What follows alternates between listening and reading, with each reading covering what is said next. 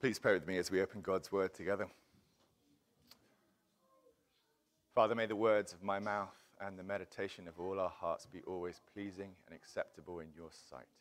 O Lord, our rock and our redeemer. Amen. As of this past Friday, Christmas season is officially over. And now it's back to work for another year. I hope that all of you got plenty of rest over the past couple of weeks. And while it was so cold outside at the end of December, that you got to huddle up by a warm fire in your Christmas jammies, drinking hot chocolate, and watching an endless stream of Christmas movies. I guess some of you might not be the biggest fans of Christmas movies, but I know that some of you here like them so much it's almost a problem. This year, I had such a full calendar that I only managed 2 Christmas movies. How sad is that? My kids and I watched Christmas with the Cranks, always a must-see, and The Muppet Christmas Carol, another big winner. But I didn't manage to squeeze in one of my favorite Christmas movies, which is The Polar Express. And now I'll have to wait a whole nother year, because you can't watch Christmas movies after Epiphany. Can you, Michelle? So the Polar Express is a really cute movie. It's full of snow and steam trains and elves and presents and hot chocolate and children getting all their Christmas wishes, all the usual classic ingredients. Plus this other big ingredient that's become such a staple of Christmas movies, belief. You notice that? If you ever find yourself in the plot of a Christmas movie, the rule is that you've got to believe. Maybe believe in the spirit of Christmas, whatever that is, or believe in Santa himself. But one way or another, there's this recurring theme in Christmas movies that belief in itself is valuable, even that it's powerful. It fuels the sleigh, Santa's sleigh in the movie Elf. It allows the little boy in the Polar Express to hear the sound of the sleigh bell. The conductor stamps his ticket at the end of the movie with the word believe. And believing makes the Christmas reality come true. Several of these Christmas movies, they start with some skeptical child or teenager who comes through the events of the movie to truly believe, is converted, becomes a believer, and the result is happily ever after. And as adults, we drink up these movies, don't we? Or some of us do. And the tears roll down our faces. Why? We know that it's completely imaginary. It's totally disconnected from reality. We know that there is a wonder of Christmas. There is a miracle of Christmas. But all these movies have entirely forgotten what it is. They've forgotten the substance of that wonder, and they can only remember the feeling of it. So what's left is very cute, but admittedly very strange. And one strange hangover is this importance placed on the idea of belief, because it's not completely wide of the mark, is it? In reality, in this actual world we live in, belief is truly an important thing, arguably even the most important thing. And as we begin our new sermon series in the Gospel of John this morning, I want to start by showing you just how important this idea of belief is throughout his gospel. And then we're going to start at the beginning of the gospel in chapter 1 and think about, second, the substance of John's belief, and third, the way to acquire belief if we don't have it. This is going to set us up for the whole semester of studying John's gospel. So the first point is, how important is belief in the real world? And throughout his gospel, John would say that it is extremely important. So turn with me now to John chapter 20, page 907 of the Church Bibles. We're going to start in John at the end and then go to the beginning. So we're starting at John chapter 20, page 907. So I want to start with John's reason for writing his gospel, because he tells us in his gospel exactly why he sat down to write it in the first place. So find John chapter 20 and look at verse 30. Verse 30, it says, Now Jesus did many other signs in the presence of the disciples, which are not written in this book, but these are written, why? So that you may believe that Jesus is the Christ, the Son of God, and that by believing you may have life in his name. Why did John write his gospel? It's for you, dear reader, so that you, dear reader, might believe and live. So while you're still looking at that same page, just glance up to a paragraph before, and we get right into the middle of the story of doubting Thomas. Look at verse 27 of that story. Same chapter, chapter 20. In the story of doubting Thomas, Jesus said to Thomas, "Put your finger here and see my hands, and put out your hand and place it in my side. Do not disbelieve, but believe." Or I like the NIV translation of Jesus' command here, "Stop doubting and believe." Then it says in verse 28, Thomas answered him, "My Lord and my God." Jesus said to him, "Have you believed because you have seen me? Blessed are those who have not seen and yet have believed." And so finally here at the end of the story, Thomas joins the ranks of all the people who have come to believe in Jesus so far. And by this point, that's a group that already includes many hundreds, if not thousands of people. So let's go back in time and see that. Flip back to chapter 12 of John's Gospel on page 898, John chapter 12. And look at verse 10. John 12, verse 10 says, "So the chief priests made a plan to put Lazarus to death, again, as well, because on account of him, many of the Jews were going away and what? Believing in Jesus." So this was so much of a problem that the chief priests were worried about it. Again, turn back a page to John chapter 10, verse 42. At the Feast of Dedication, the story concludes, "And many believed in him there." Back another page to chapter 8 and verse 30. Jesus teaches on being the light of the world, and verse 30 says, "As he was saying these things, many believed in him." So we could go on, but this repeated refrain of so many of John's stories about Jesus ends with how many people believed in him because of that event. We meet hundreds and hundreds of people in John's gospel. The important thing that John wants us to know about each person is, did they or did they not believe? So it's no surprise then that we also find this as a major theme of his prologue in chapter 1. Let's turn back there now. John chapter 1, verse 1, page 886. John chapter 1, verse 1, "In the beginning was the Word." And in verse 6 of chapter 1, we meet John the Baptist, the herald and the witness of Jesus. And he comes, why? In verse 7, "So that all might believe through him." And then again, down in verse 12, see this with me as we finish this journey. "But to all who did receive him, who believed in his name, he gave the right to become children of God." Believe, believe, believe, believe, believe, believe, believe. It's not all that different from those Christmas movies, is it? At the end of the story, doubting Thomas is that skeptical teenager who comes face to face with the very object of his doubts and has a marvelous and joyous conversion, just like the Christmas movies. Except, of course, that the Gospel of John is very different from those Christmas movies in several fundamental and vital ways. One of them is that it's striking that the Gospel of John never uses the word faith. Not once. It was very much a favorite word of the Apostle Paul, but John always opts for the verb form to believe. And perhaps that choice of his is helpful for us today who have become so overfamiliar with the word faith and have too often seen people's faith become a stagnant and dusty thing and meaningless to them. Perhaps we need this reminder that belief is a verb. It's active. My New Testament professor at seminary, Rod Whitaker, who wrote the IVP commentary on the Gospel of John, suggests that John chose to only use the verb believe because the belief he's talking about is an active thing. It's a living thing, an ongoing thing. It's not a once-for-all decision that we might have made in the distant past, as might be understood from the static noun faith. But instead, it's alive and working today. So belief for John is also a relational thing. It's not merely rational. It's not just a signature at the bottom of a page of propositions.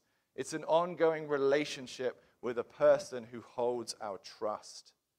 And thirdly, connected with those first two ideas, it seems that John wrote his gospel not primarily so that skeptics would come to believe for the first time.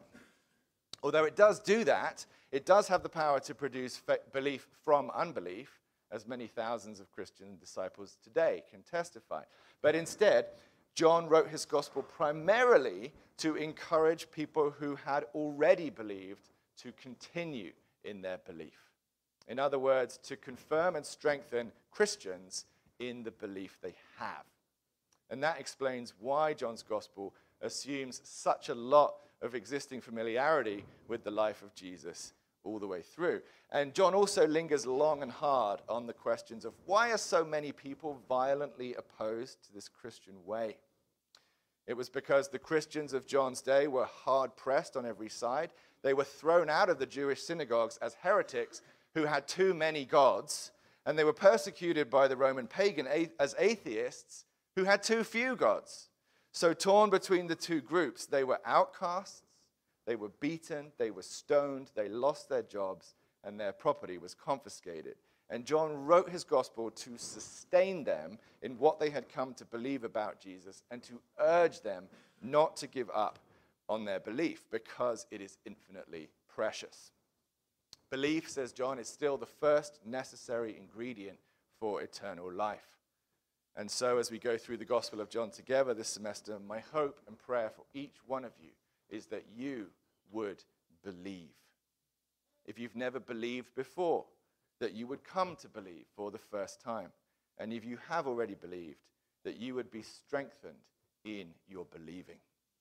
Because John agrees with the Christmas movies that belief is a precious thing, indeed a powerful thing, even vital. Although, of course, he has a slightly different view of what belief is. But now second, and this is far more important, what is the substance of belief? This is where the Christmas movies have very much lost their way. Because you can't just believe in the abstract. Belief isn't a thing all by itself. It needs an object. It takes an object. You have to believe in something. And therefore, belief in and of itself is not a good thing. It can be a good thing, but it can also be a very wicked thing. It depends on the object. It depends on what it is that you're believing. A strong conviction about a total lie is an evil thing. And the stronger the conviction is, the greater the evil is. Sincerity and even honesty are not good if you're wrong. So to stick a spear in some of those Christmas movies, sorry if I hurt your favorites, it is an evil thing to encourage a child to believe that which you know is not true. John would gag at the idea of believing a flight of fancy. He's interested in the truth, in eternal, objective truth. He says, believe that. So where does John want to focus our belief this morning? He makes that supremely clear in this opening prologue of his gospel. And I don't know how familiar you are with this prologue, whether you've read it many times or whether you're coming to it fresh this morning. But the truth is that this prologue of John's gospel is strong drink. This is strong drink. If you haven't yet come to know much of anything about God, wow, this is going to knock you sideways. This is full-strength Christian doctrine at 100% proof. If you were going to stand up and give a persuasive speech to a room full of skeptics of different stripes, this is the way to get the whole room up and shouting before you finish your introduction.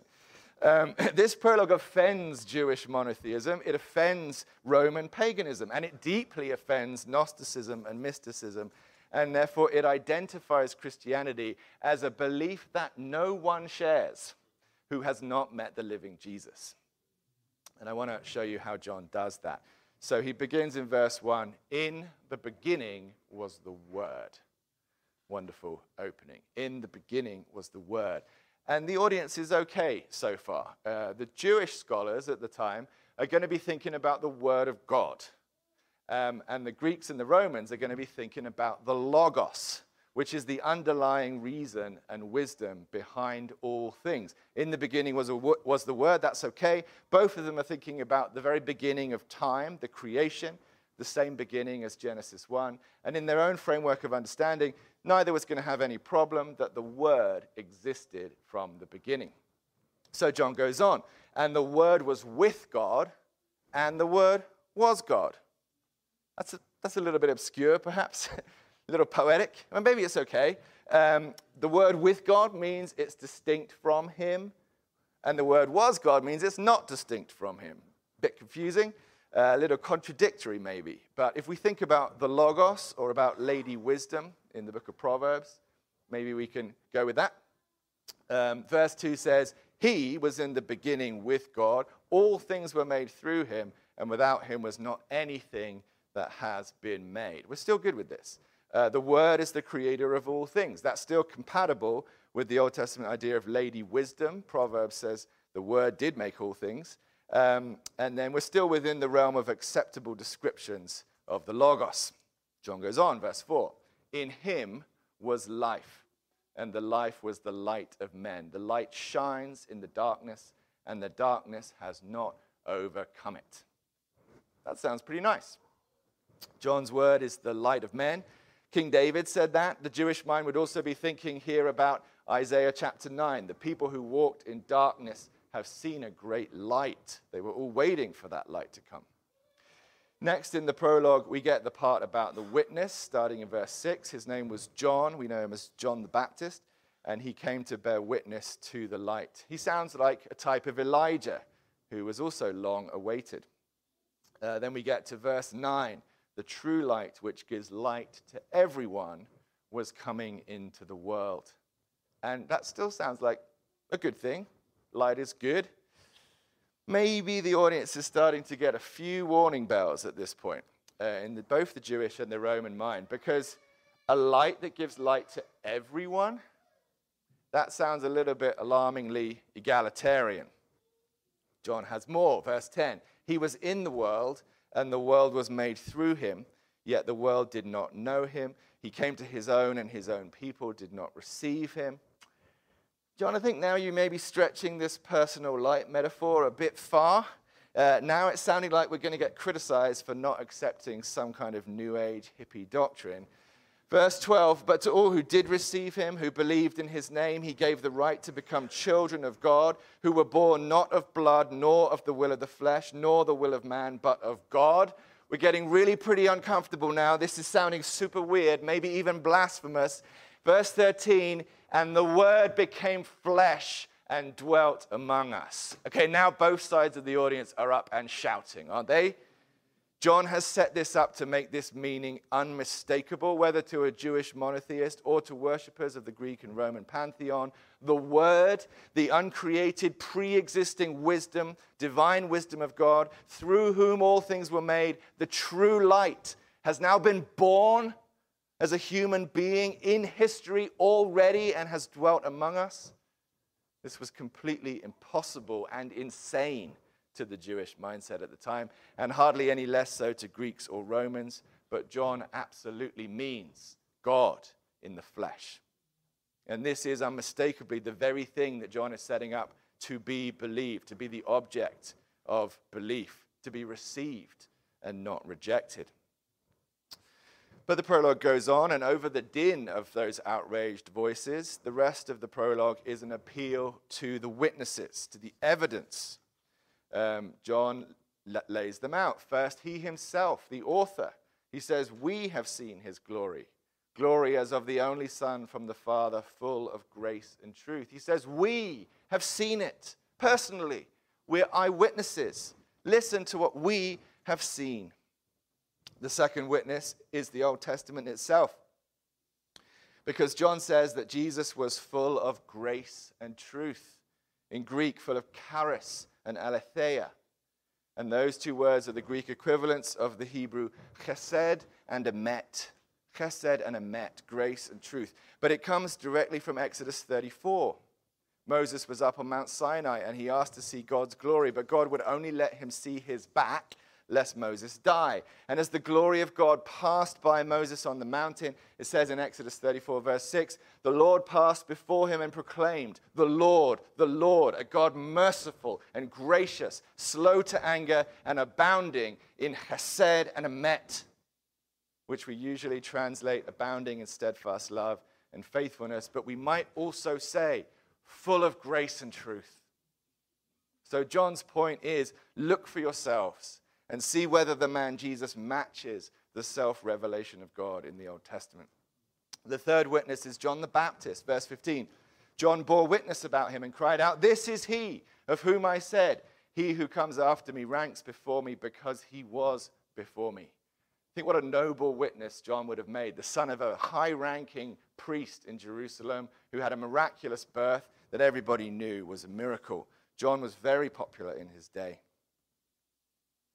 The fourth witness then is the church itself, the assembled group of disciples, the miraculous effect that Jesus has had on his followers. Verse 16 says, for from his fullness we have all received grace upon grace. For the law was given through Moses, grace and truth came through Jesus Christ. We have all received grace through him. Could we have received grace and you not see the effects? Look at the people who have received this grace and then say whether grace is coming through this Jesus. And this verse is not to throw shade on Moses. John's a faithful Jew, and he views the law as a gracious gift of God. The comparison John's making is found in the verbs, because we see that the law was given through Moses. It was only given. God stayed up in heaven and sent it down. It was sent down by the God of grace and truth. It's a lovely gift, but it was given from afar. But the verb is different. Jesus came. Grace and truth came down in person, and that was an altogether better and more wondrous gift. It was grace added to grace. So John concludes in verse 18, no one has ever seen God, the only God who is at the Father's side. He has made him known. So now, if we haven't enraged the Gnostics and the mystics before now, this is the point where they would be up and shouting. Because in John's day, there were several mystical Jewish cults, like the community at Qumran. And there were also Gentile cults, like the Gnostics. And both of them based their whole religion on like secret knowledge, on people having visions and dreams, or mystical voyages into heaven. So people would enter trances, and they would see visions of God, and they would come back and say, heaven's like this, God's like this, he wants us to behave like this. And whole religions were built on what they saw and what they taught. It's not completely gone in our own day.